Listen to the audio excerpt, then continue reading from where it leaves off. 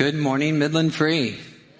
Good morning. Hey, welcome here. Happy Memorial Day. My name is Jeremy. We're delighted you're here to worship with us. That was some beautiful music this morning. I don't know if you heard that or not, but yeah. I think somewhere in there you should have heard the good news of Jesus. And so I'm really excited to sing songs like that lift him up and proclaim what he did in exchange for what we did. The artistry was beautiful as well. Thank you for the lights. Today we're going to talk about art a little bit. Even if you don't consider yourself a artsy person, then I'll explain to you some of the basic things about art that will help you understand how it works a little bit in the next few moments. But before I begin my sermon, I would be remiss if I did not welcome a few special people here today. Is there anyone here, this is May, it's around Memorial Day, is anyone here who, let's say, is perhaps engaged to be married? Anybody here engaged to be married? Okay, young lady, when is your marriage date? November 2nd. Okay, that's nice. Are there any anniversaries that were celebrated this last week? Any anniversaries? How long was it, Lynn? 38 years. Wow. And back. That's good. That is impressive. Way to go, Carol. All right. Christine, what was your anniversary date this week? 25 years on the 21st. Way to go, Troy and Christine. Good job. I have to mention, I'm not trying to be self-serving. That's why I gave everybody else a chance to go first. But today, May 26th, is actually Robin and I's 18th anniversary. So, thank you, Robin. Yeah. Love you. Thank you. She has put up with a lot, indeed.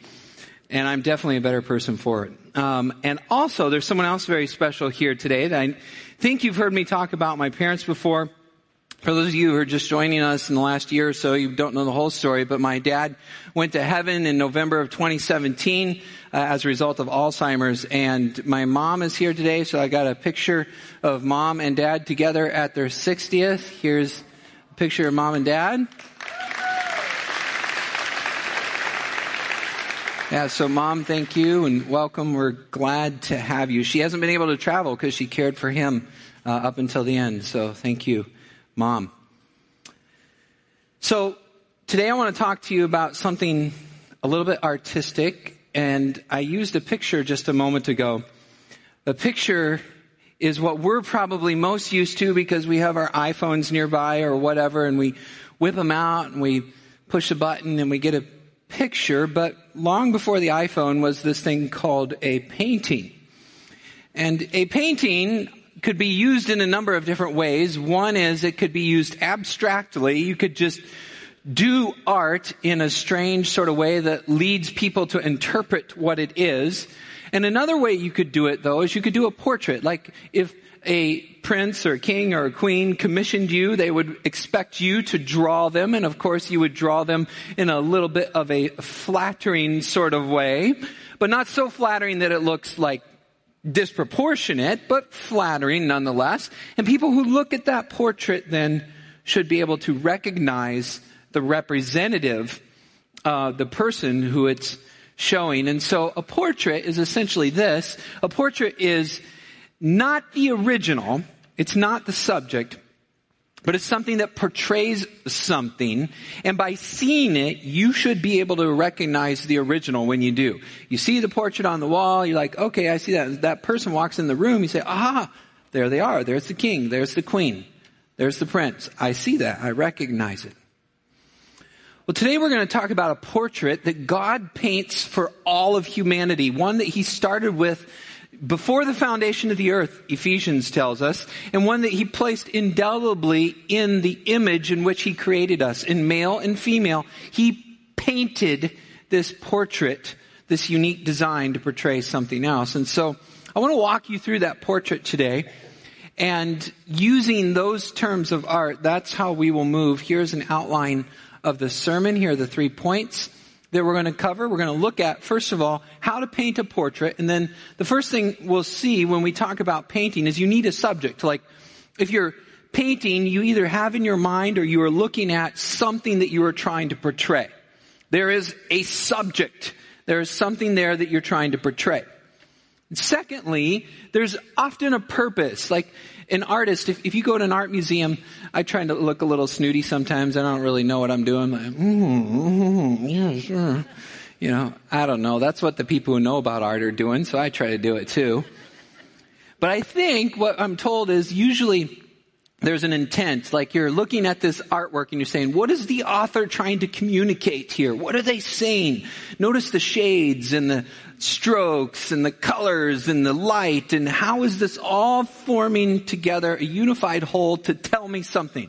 What is it trying to say? What am I interpreting? And am I understanding what the author is getting at? That's the purpose of this portrait or painting. And then thirdly, if you're going to paint it, not only do you need the subject that you're trying to portray, and not only do you need the purpose, the thing that you're trying to communicate, but you also need some basic tools of artistic composition. You need to understand symmetry.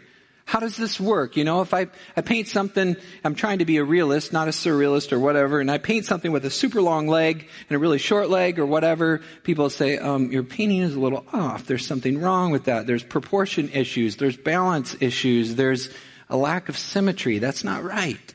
That makes me feel weird, like we need to correct that. That's symmetry. Something could be intentionally asymmetrical, but if so, you're doing that on purpose to communicate something. In other words, you follow these guidelines unless you're intentionally breaking the rule for some reason. And so, those are the three guidelines that we're going to look at today. How to paint a portrait, the subject, the purpose, and the guidelines of symmetry. So let's start with the subject. What is the subject that we are talking about today? Well, in our church, we're working through the book of Ephesians, almost done. Beautiful book portraying God's plan for all of creation. And in that plan, one of the big subjects is something called redemption. Redemption. And here's the subject then of our portrait or our painting. This is the mystery. This mystery is profound. Before the foundation of the world, chapter 1 tells us there's this thing that God is doing. What is it? What is God's intention for humanity? Well, the mystery is profound, says Paul. And I'm saying that the mystery refers to Christ and the church. The two players in this act, in this drama, in this cosmic revelation are Christ and the church. So in other words, what are you saying? Well, he's saying the subject is redemption. The subject is redemption. Now, I know that's probably not a word we use every day. It's not one we hear in commercials. It's not one in common parlance. But let me give you Merriam-Webster's dictionary definition of what redemption is. And as you listen to this definition, imagine in the back of your mind the realistic picture of humanity and sin and Jesus and salvation, and put those two together. So hear that as I read this definition. There's humanity, sin, brokenness, fallen, enslaved, and Jesus, perfect, only begotten, Son of the living God. How does redemption play into that? This is a dictionary definition, not Christian or anything, just what the dictionary says. It says this: redemption is to buy back or to win back as God purchased humanity. Redemption is to free from distress or harm, to free from captivity by a payment of ransom. Redemption is to extricate from or help to overcome something that is detrimental. We all need redemption. We need help. We need to overcome. It is to release from blame or debt, to free from the consequence of sin, to change for the better. Yes, give me that. It is to repair and restore, as in a broken relationship, to remove the obligation of payment, to exchange that which is worthless for something of value, to atone for, to offset the bad effect, to make worthwhile. That is what I want. That is what I want for my life. I want redemption. I want this brokenness bought back. I want to be restored. I want it to be worthwhile. I want to be freed and able to live. I need a redeemer. And this is one of the great pictures of the entire Bible. In the Old Testament, there's a book called Ruth, and it's a beautiful picture of an ancient concept that we don't practice in my culture, in our culture at all today, and that's called the kinsman redeemer. And in this practice, what happens is this, the clan, the family, the tribe is really this big unit. And as a result, what happens is if one person gets in trouble, like they have this compound, this family farm, say someone gets in trouble, they have a debt they can't pay back, they get hurt, they can't work the fields, they're in trouble. If they're left to themselves, then inevitably what happened is their person who they owed money to would come to them and say, okay, pay up. And they say, I'm sorry, I can't. And say, okay, well, here's your option. You can give me your daughter, you can sell me your sons, or you can yourself go into slavery. What would you like to earn it back?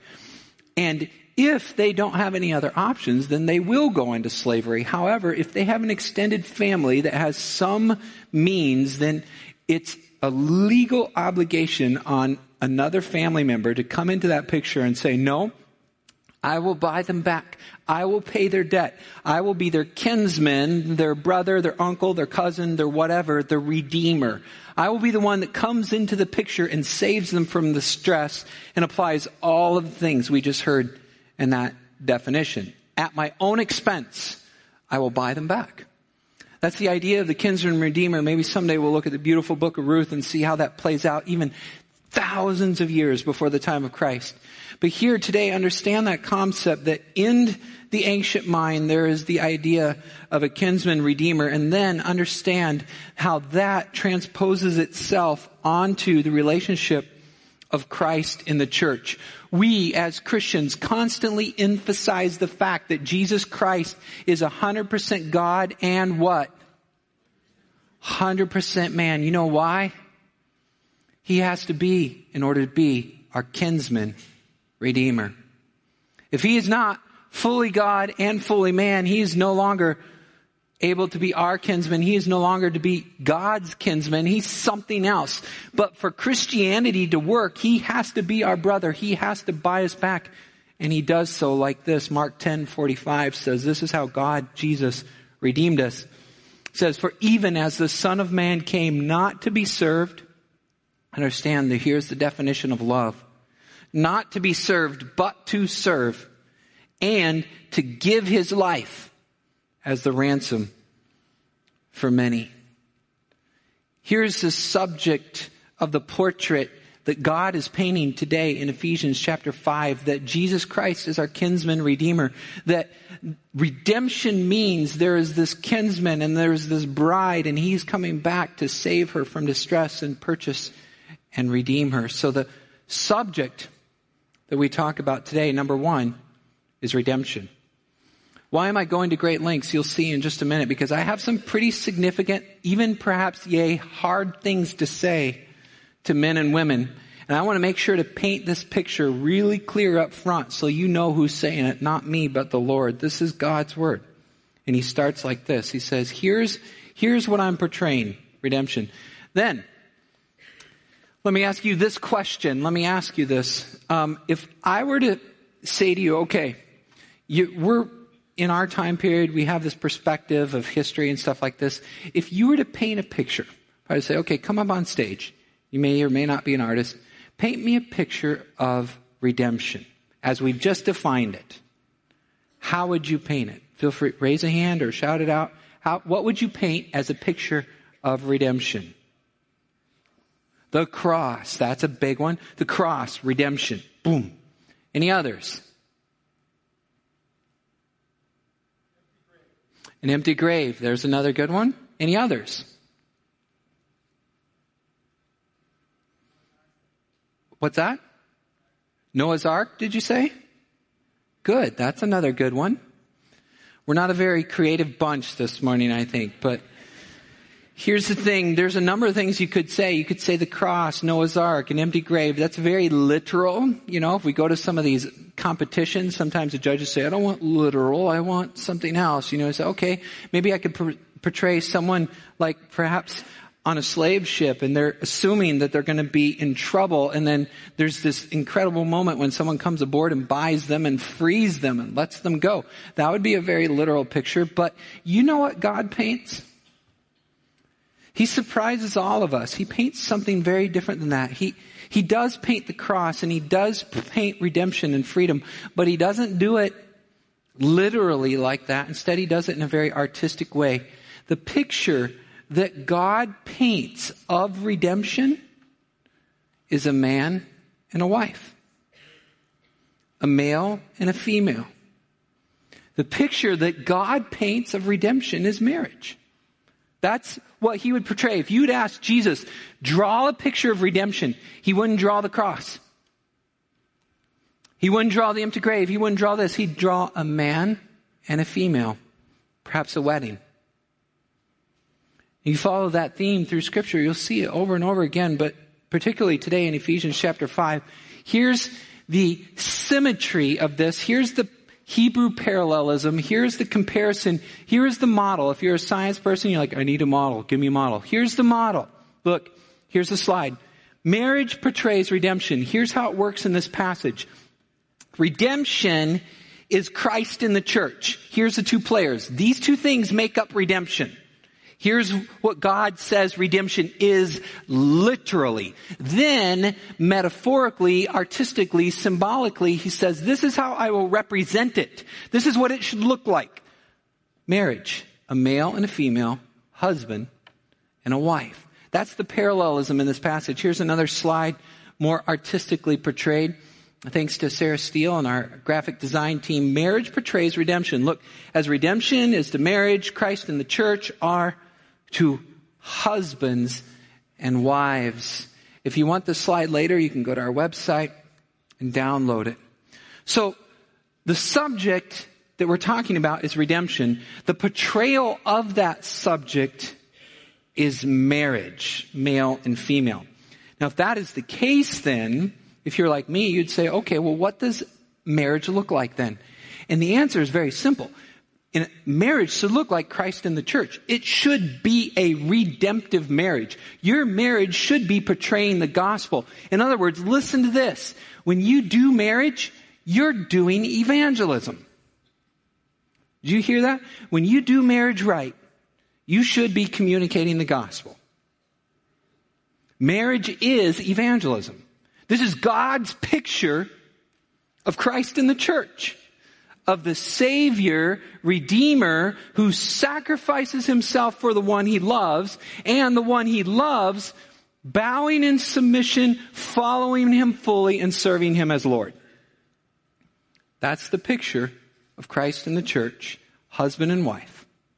Marriage is redemption. So then, what I'll do in the next few minutes is this. I'm going to address husbands and wives. Husbands for a bit, wives for a bit, and then we'll see if I'm still pastor here when I'm done. But it's actually good. It's the Lord's Word, and I try to stay as close to it as possible. And my question then is this. I've already given the slides operator a heads up, said we could go one way or the other. And what I'd like to ask you this morning is, who do you want me to talk to first? And so I'm from Missouri, and sometimes they do these silly, corny shows like Branson, stuff. And they'll say, okay, whoever makes the most noise, this side win or does this side win? So I want to do just a little bit of that. And so here's the thing. The Bible, this is the way the Bible approaches it. The Bible goes, children and parents, and then servants and masters, and then wives and husbands. And that symmetry, that is intentional because it's addressing the person with the least authority and then the most authority all throughout. It's consistent. The children as to parents, servants as to masters, wives to husbands. That's the function. But today I thought about it two ways. I thought, well, shoot. There's also this economy of narrative thing where the more space that something is given in Scripture, then the more you're supposed to pay attention to it. If it's just a little blip, then it's not as significant. And the men in this passage, boy, Paul gives them multiple verses, just verse after verse after verse after verse. To get the idea, guys, you really ought to pay attention. Women, it's just a short little thing. So I'm like, okay, so what do? I address the women first because they're first. Or do I address the men first because there's more space? So instead of me making that decision, I'd like to ask you to make that decision for me. And so whatever it is, at the end of the day, it's your fault. That's the way you do it, right? So Just by show of hands or noise or whatever, who wants the men to go first? Address the men first. Okay. That was kind of weak. We'll see what happens here. Who thinks there's ladies that should go first? Ladies first. Okay. I don't know. I guess I'm going with the ladies first. All right. Ready? Slides, operators. Here we go. So, Ephesians 5:22. I'm just reading the word of the Lord to you. It says this. Wives, submit to your own husbands as to the Lord. I'm not going to make any excuses for that. I'm not going to make any apologies, and I'm not going to pull back. Wives, submit to your husbands as to the Lord. That's what God's word says. But you're a male. You don't understand. Yeah, okay, maybe right.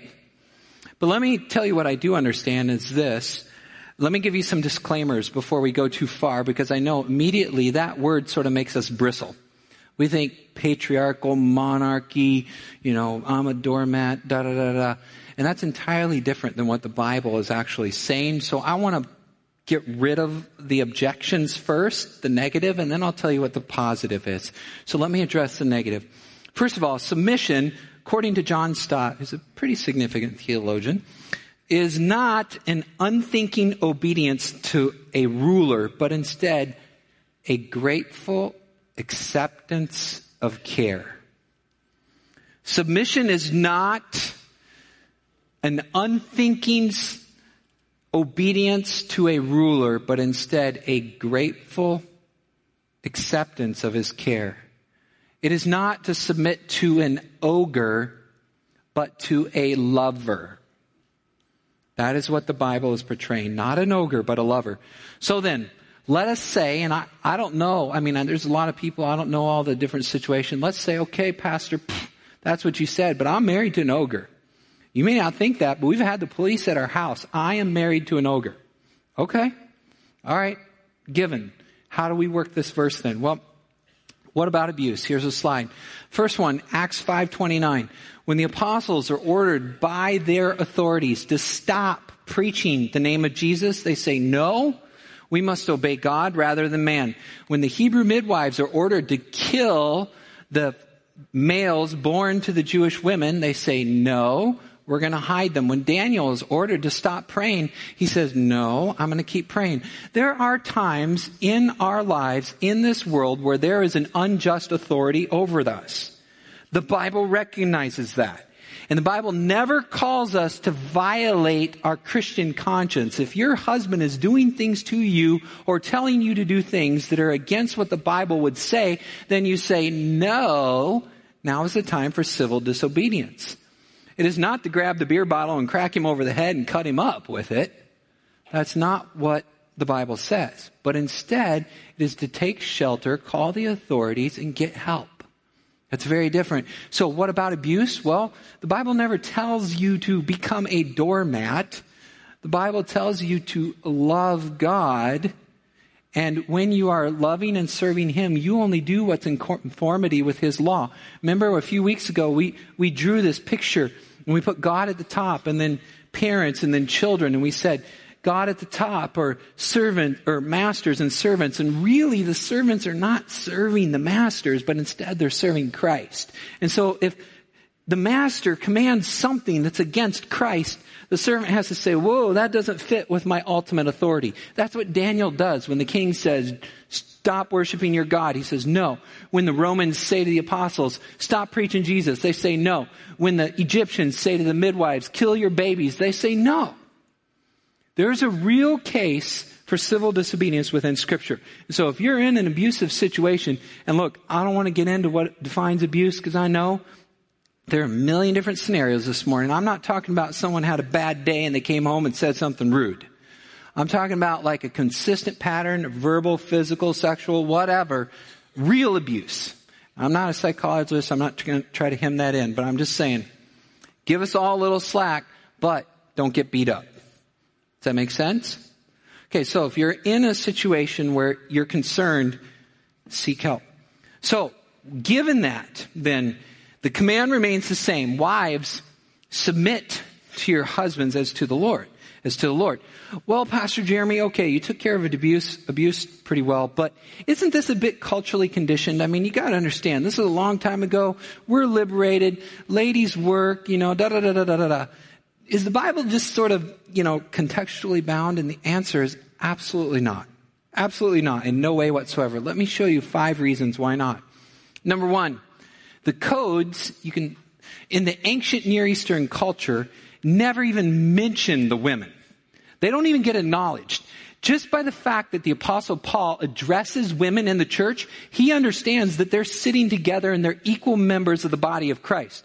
You can even go to other cultures like in Uganda, etc. And a lot of times the men are in chairs and women are sitting over here on the floor because they haven't got to that point yet where they understand both image bearers equal in the sight of God. You see, this text itself, by even talking to women, is countercultural. It challenges the norms of the day.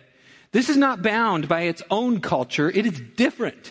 You can go back and read the ancient codes presented by other authors, and it's totally different than this one. They're not the same.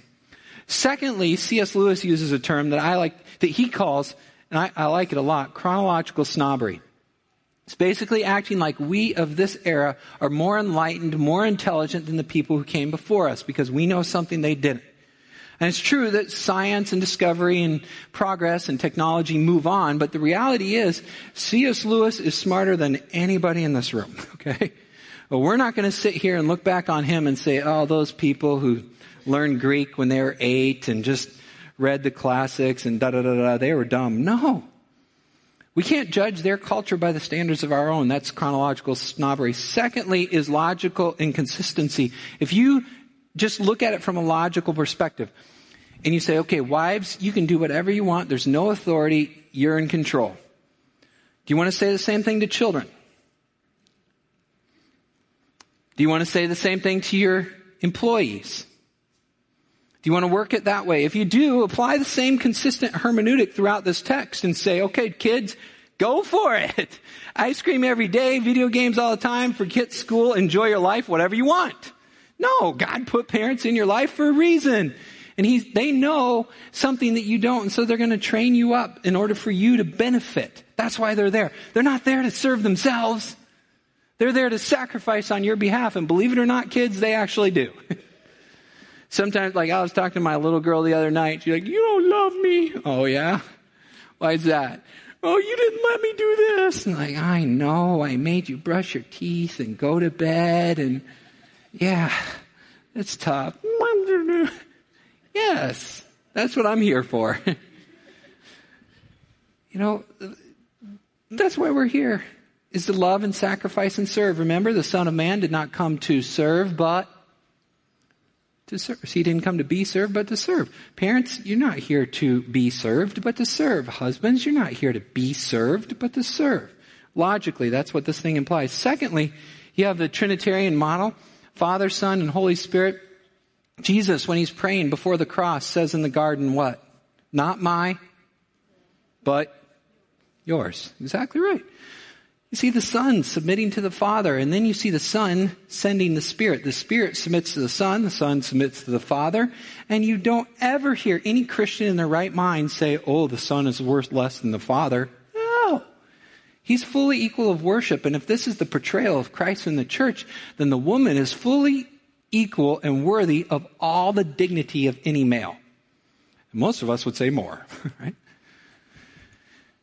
Same thing with the Trinity. Finally, the creative order. When this text is applied, the Apostle Paul quotes Genesis. In other words, what he's doing is saying, way before culture, way before any culture, when there was just one man and one female, this is the way it worked. So it's not a cultural thing. It's an eternal design thing. God made it this way on purpose. And the mystery is, it's not because he wants later to go, oh, wow, I got an idea. No. He designed marriage, listen to this, before the cross. Before the cross, God designed marriage to represent the cross. Isn't that cool? He knows what's coming, and therefore he puts this on the planet to foreshadow it and say, look at this beautiful picture of love and sacrifice. And guess what's going to happen? Love and sacrifice. That's marriage, and that's the gospel. And that's what Ephesians is trying to say. If you don't come away from today with anything else, hear this. Your marriage should look like the good news of Jesus. That's your marriage. Christ and the church, male and female. That's what your marriage should do. When people see your marriage, they go, man, that is different. What is wrong with you? We don't understand. That's marriage. It's a portrayal of the gospel, how men you love and sacrifice, and women you submit. Now, I spent a lot of time trying to get rid of that submission thing, and I'm afraid I used up a lot of time doing that, but I want to get to some important applications before we leave. So women, don't forget, here's the thing. Your job is to follow the leadership that God has placed in your life. And if you're married, that's your husband. It doesn't mean that women submit to every man they ever see. It means the leadership that God has placed in your life is your husband. Submit, follow. That's the deal. Now, let me show you one other slide. Well, how much? Maybe he's just the spiritual leader. You know, he can lead the prayer, but I control the rest, right? No. Look at how the church submits to Christ. Ephesians chapter 1, verse 21 says this, far above all rule and authority and power, and above every name that is named, not only in this age, but in the age to come. And he put all things, not just the spiritual things, under Jesus. Jesus doesn't just get to come in certain points of our life. He should control every area of our life under his feet, and gave him as what? As head. Guess what the man is called in this passage? The head over all things to the church, which is his body, the fullness of him who fills all things. There's the picture that God is portraying in marriage. There is rule, there is authority, there is head, there is leadership. Okay? So in the same way, then, verse 22 says, wives, submit to your husbands as to the Lord, for the husband is, oh boy, no one was willing to say it. The husband is head of the wife, even as Christ is head of the church, his body, and is himself its Savior. It's the same thing. Remember, we've been saying all along, Ephesians 1 sets up the theology of Ephesians 5. Why do you think I've been pounding that? Because I want you to see that this is that. The theology of 1 sets up the practical implications of chapter 5. So ladies, follow his lead. And let me give you a little hint here. I know it's hard because I'm a male and we are not perfect. And if any of us have any brains whatsoever, we are not claiming to be perfect. I promise. And that's actually one of the hard things about leadership, is because the minute you step up to do something, you know you're probably going to fail. At some point, you're going to mess up. And you do, and that other person comes in your life and says, no. I know. I tried. I messed up. I'm not that good at it. Give me a break. You know, and you know what that does? They just say, forget it. Never mind. You do it. Now that's sin. We should not do that. But that's the carnal tendency of the male ego. We want to be like awesome at everything the first time.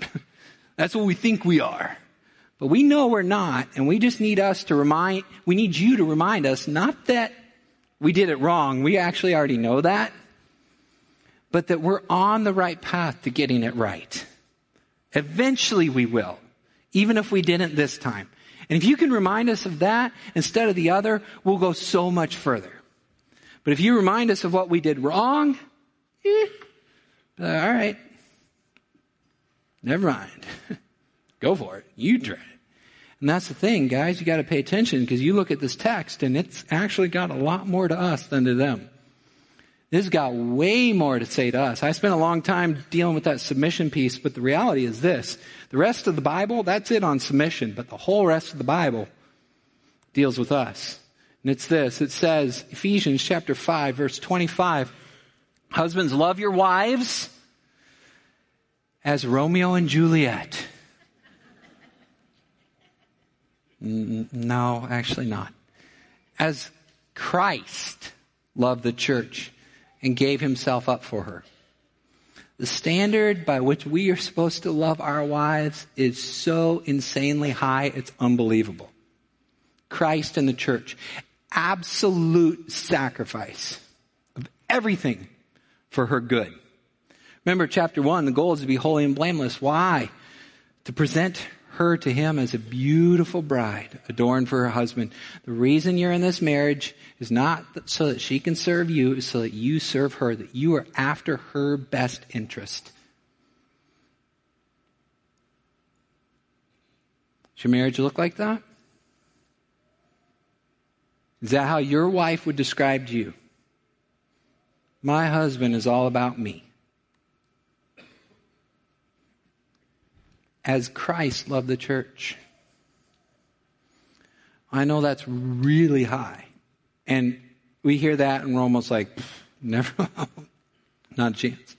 Don't worry, the apostle knows that. He understands your frailty, and so he gives you another example. So, okay, if you can't handle that, let me bring it down a level. How about this?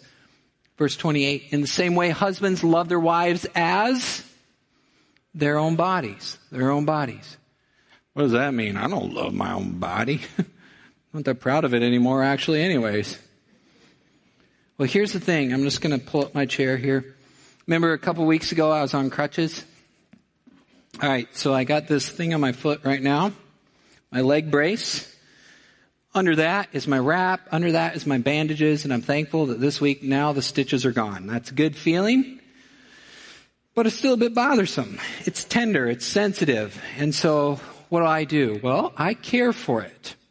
And so after my shower, in the shower, I sit down on a bench. After my shower, I wrap it up. You know, I take the butterfly things and I pull that cut tight and I put some Neosporin on it. Kind of massage it a little bit, try to get some of the swelling and blood out of there. I rub my foot and I anoint it with oil. And then I wrap it up and I put it all back together. And man, I am like, okay, foot done. And my shower routine just went from like 15 minutes to 45 minutes or whatever. You know, I'm spending all day working on this thing. Well, here's the thing. This text says, husbands, we know Christ, he's superior. It's hard for you to get there. Let me give you something really simple you can understand. The way you take care of your own body. So, what do I do when my foot is swollen? I elevate it. How many of you men are elevating your wives? What do I do when my foot is swollen? I put ice on it. Now, I'm not saying put ice on your wives. That would not go well in my home. It's usually the opposite. But you got to know your wife well enough to understand what's going to work for her.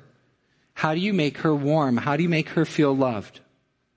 How do you do what you need to do to get the blood flowing in your spouse? Husbands, love your wives.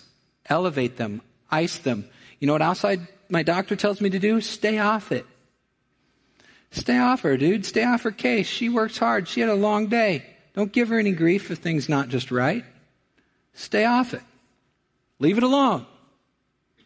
None of your business. She has her reasons. Stay off her. What else do I do? I anoint it with oil. I massage it. Oh boy. It's a PG version. How many of you have given your wife a foot rub recently? My foot hurts, man. I'm massaging it all day long. I'm sitting in a meeting. I'm like, oh man, that hurts. And I read this text and it tells me, same way you love your own bodies.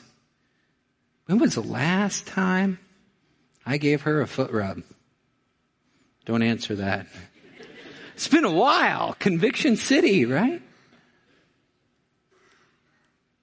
Then the next thing I get to do is something called physical therapy. I go and I try to get stronger and I do various things that are supposed to help it. How are you helping your wife to be built up? Are you her physical therapist? Are you lifting her up? Are you building her up? It doesn't mean hurt her. It means put her in a situation in which she can succeed. Build her up. Husbands, love your wives as Christ loved the church. Husbands, love your wives as you love your own bodies. You see Jesus, you see his sacrifice, but you know what to do. When it hurts, help. That's a simple way to say it. When it hurts, help. When she hurts, help. Husbands, love your wives as you do your own body. And then what happens is this. Number one, so first thing is this. Pull my pant leg down. Time out. All right. First thing, so how do you paint a portrait? Number one, the subject is redemption. That's what our marriages should look like. Number two, what are we trying to do? What's the author trying to say? Who invented marriage? Jesus, God the Father, God the Son, God the Spirit. What's he trying to communicate through this portrait? He's trying to say redemption. And so how do we do it? We need some symmetry. We need some symmetry. Remember at the beginning, we said, look, if something's like out of balance, it just doesn't look right. Your marriages need to conform to these things. That the male is leading, that the female is submitting. And this is then a dictionary definition of symmetry, and then I'll apply it, and we'll almost be done. Almost. Here's the thing. Symmetry is this. It is the beauty of form arising out of balanced proportions. Is your marriage beautiful? Husbands, does your leadership show the balanced proportion that's described in this passage? Women, does your submission show the balanced proportion that's described in this passage? Does your marriage have symmetry? Next, it says correspondence. Listen to this. Correspondence. Symmetry is correspondence. The relative position of parts on opposite sides of a dividing line or median plane or about a center of axis. Who is the center of axis of your marriage? How are you conforming around that? Is it just, boom, wow, she's the boss and I do whatever she says? That's out of balance. Or he's the boss and I just become a doormat. That's out of balance. If Jesus Christ and the church are the center of access, then there is love and leadership and sacrifice and submission. And that's in balance. That's symmetry. The property for the last part of this. So property, listen to this. Symmetry is the property of remaining invariant under certain changes as orientation in space or the direction of time or flow. How long was it, Lynn, that you guys have been married this morning? 38 years. Have there been any changes over 38 years? Quite a few. Okay, that's what I thought. There's been some variable circumstances. There's been some changes of orientation in space. There's been some changes over time. But what symmetry is faithfulness throughout. That there's no change in the relationship even if everything else changes. Well, back then, no. It was better or worse, till death do us part, all that stuff. That's symmetry. No change over any variation whatsoever. Here's what the Bible says to you today. Listen carefully, church. Wives, submit to your own husbands as to the Lord. For the husband is head of the wife, even as Christ is head of the church, his body, and is himself its Savior. Now, as the church submits to Christ, so also wives submit in everything to their husbands. Husbands, love your wives as Christ loved the church and gave himself up for her, that he might sanctify her, having cleansed her by the washing of water with the word, so that he might present the church to himself in splendor, without spot or wrinkle or any such thing, that she might be holy and without blemish. In the same way also, husbands should love their wives as their own bodies. He who loves his wife loves himself, for no one hated his own flesh, but nourishes it and cherishes it. Guys, you know how to do that. Just as Christ does the church, because we are members of his body. Therefore, at the beginning of time, before any of this other stuff ever started, Genesis says, a man shall leave his father and mother, hold fast to his wife, and the two shall become one flesh. This mystery is profound. Here's the mystery. Here's the point. Here's the portrait. We're not talking about male and female and reproduction and other stuff. I'm actually saying that it refers to Christ and the church. That's marriage. It refers to Christ and the church. Therefore, let each one of you love his wife as himself, and let the wife see that she loves and respects her husband. This is the word of the Lord. Thanks be to God. This is marriage. This is what it's supposed to look like. Now, I have a whole nother page I'm going to leave out for time, but There's all kinds of stuff on our website, marriage assessments, books, classes, mentors, etc. If you go to adult ministries, mefchurch.org, you can get some of that. These are tools like paint brushes and your palette to help you paint your marriage. We want to equip you. We want to give you things to help you do well. Go to our website. You can find more. There's some great stuff there. Let me summarize in closing like this then. Marriage is a portrait. So it's not the original, but it's designed to portray something. And by seeing a marriage, just like by seeing a portrait, you should be able to recognize the original. When they look at your marriage, they should see Christ in the church.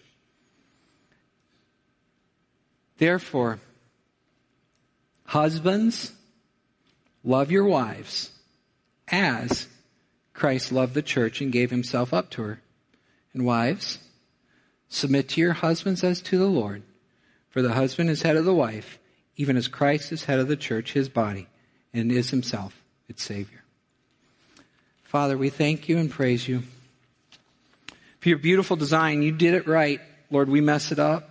We know there's a lot of ways in which we fall short. But this is your purpose and this is your plan for humanity, the church, redemption, all things. Lord, all things in him. We just pray, God, that as we live out our lives, you'd help us not to take it for granted or forget what Christ did for his church. Help us as men to sacrifice for our wives. And help Lord, the ladies to be able to follow you as you desire the church to as well. In Jesus' name we pray. Amen.